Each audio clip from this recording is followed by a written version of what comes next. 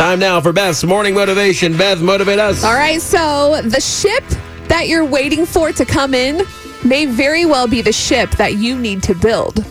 Ooh. So if you feel like you've been waiting patiently on that ship for a while, it's probably time for you to be strong and brave, take matters into your own hands, and do the best you can. I like it. That's very good.